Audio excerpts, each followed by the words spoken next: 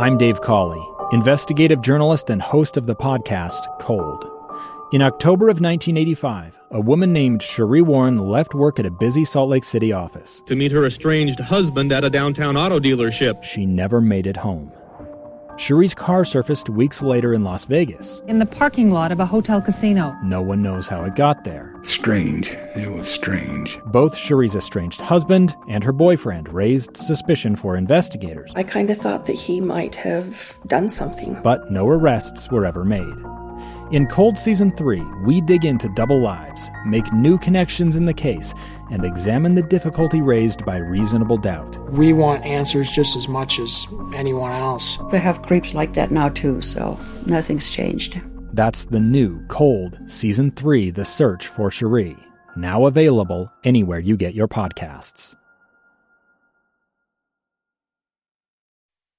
Inside Sources with Boyd Matheson. Well, we've been talking a lot today about Senator Joe Manchin, who's been a key player in the Democratic talks around the Build Back Better legislation. He's obviously expressed a lot of concern about the bill and the CBO score. And I want to make sure we're real clear. We spoke earlier with Eric Boehm from Reason.com, and I want to make sure everyone's real clear. So when we talk about a CBO score, the Congressional Budget Office, its job is to score things, meaning it will look at a piece of legislation and you may have a politician, I don't know, say, oh, it won't cost all that much. And so they may say, well, this will cost $1 million. And the CBO will look at that and say, well, actually, you know what? That's going to cost a little more than that. We bet it's going to cost $1.2 million. And so they make an adjustment. They make the changes that way. Other things that the Congressional Budget Office does is look at how you're going to pay for it. So the Congressional Budget Office will go in and say, okay, you said you're going to, impose this kind of fee on everyone who buys chocolate ice cream, and you're projecting that will raise $2.6 million. And they say, well, yeah, you might get that. You might get more than that. Or they may come back and say, no, you're only going to get about $1 million out of those chocolate ice cream eaters. And so that's how you get to a reality check, because it's easy in a piece of legislation to have really blue sky, shoot the moon kind of projections of, oh, it's not going to cost that much, and we have all these ways to pay for it.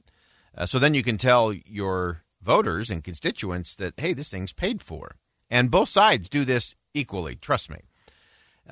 So when you look at those scores, there are all kinds of gimmicks and little loopholes and things that the legislature can do to make it look like it costs less and that they're going to bring in more to cover it.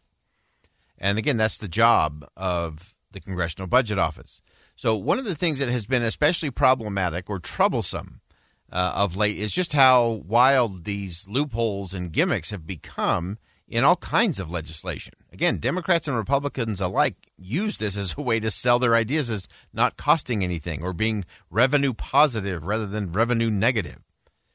And so what happened on Friday, the original score had come out from the Congressional Budget Office. They can only score what is in front of them, what they are asked to score by Congress. And so they did that, and they said, most of the Build Back Better would be paid for. It would add some to the deficit. But they did that by using a series of loopholes. Things like, we're going to have a program we know is going to hang around forever, but we're in the bill, we're just going to say, this program only lasts for 1 year, knowing full well it's going to really last for 10. But then the Congressional Budget Office can only say, well, if it is only 1 year, then yeah, it'll only cost that much. The reality is if you take the gimmick out and say this is a 10-year bill and that program will run for at least 10 years, probably longer, and so it will cost a lot more. So what happened on Friday was a second score from the Congressional Budget Office, which took out all of the gimmicks from the process. And with that out of the way, it adds another $3 trillion. Remember, this is a $1.7 trillion package. It adds $3 trillion more to the deficit. So, of course, both sides are now taking that information and going after it. Senator Lindsey Graham, Republican from South Carolina, on Sunday reacted to that new CBO score. Gimmick-free CBO score is what we're calling that now. Here's what Senator Graham had to say. President Biden said the bill was fully paid for. Vice President Harris said it was paid for. Schumer, Pelosi, Secretary of Treasury Yellen. The CBO says it's not paid for. It's $3 trillion of deficit spending. It's not $1.75 trillion over 10 years. It's $4.9 trillion. What does this mean? The House should revote. The vote in the House was based on a fraud. This bill doesn't cost $1.75 trillion. It cost almost $5 trillion. It doesn't add $300 billion to the deficit. It adds $3 trillion. There is not a plan to pay for it. If there is, I missed it. So give it to me. Give it to the American people. Before we vote in the Senate, show me how you pay for this bill. And you know why I wrote a letter to CBO? Because Joe Manchin came to me and he said, I think this bill is full of gimmicks, that these programs won't go away, Lindsay. And if you score them for 10 years, I think the bill will double. Well, it didn't double. It was almost 2.5 times. So I hope that this will be a showstopper for Build Back Better. White House press secretary quickly jumped out in front of that. Jen Psaki criticized the CBO score as a fake CBO score on Friday.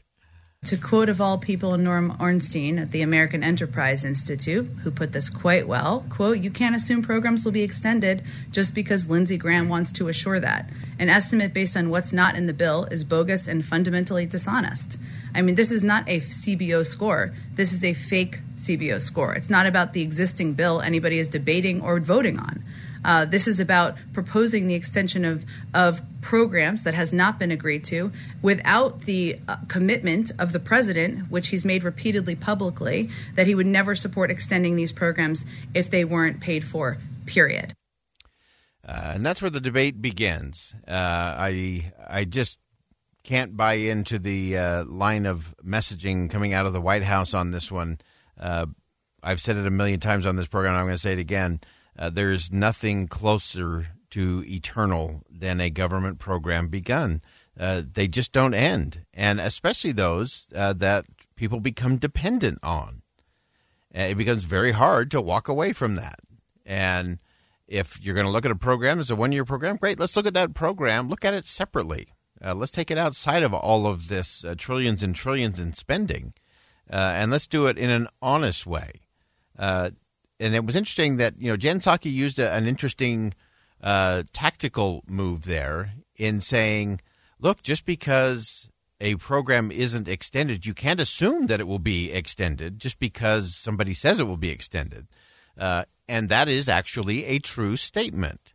Now, in the context of government programs, the history is not on Jen Psaki's side on that.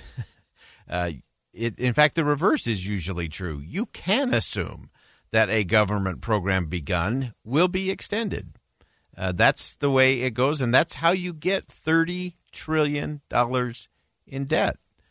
And so we have to have a different kind of conversation. And until we're willing to really hold elected officials accountable for the results, and the only way we can do that is if they'll do it with transparency, if they'll do it in front of us rather than behind closed doors. All right, that rounds out hour number one here on Inside Sources here on KSL News Radio. Stay with us. Coming up at the top of the hour, we're going to talk about Latino voters, Hispanic voters, black voters, and Gen Z voters. Stay with us. Breaking news. Now on the mobile app for KSL News Radio. Sponsored by Any Hour Services. Listen at home or anywhere you go. KSL FM Midvale. KSL Salt Lake City. This is Utah's news station. A stranger with a gun came upon two teens taking pictures under a rising full moon. But violence is only the beginning of this story. Sometimes I thought, there are no miracles. Yeah, there are, and this is a big one. I'm Amy Donaldson, and I've spent my career talking about how lives are undone by violence. The Letter is a podcast about how lives are remade. Follow The Letter at theletterpodcast.com or wherever you get your podcasts.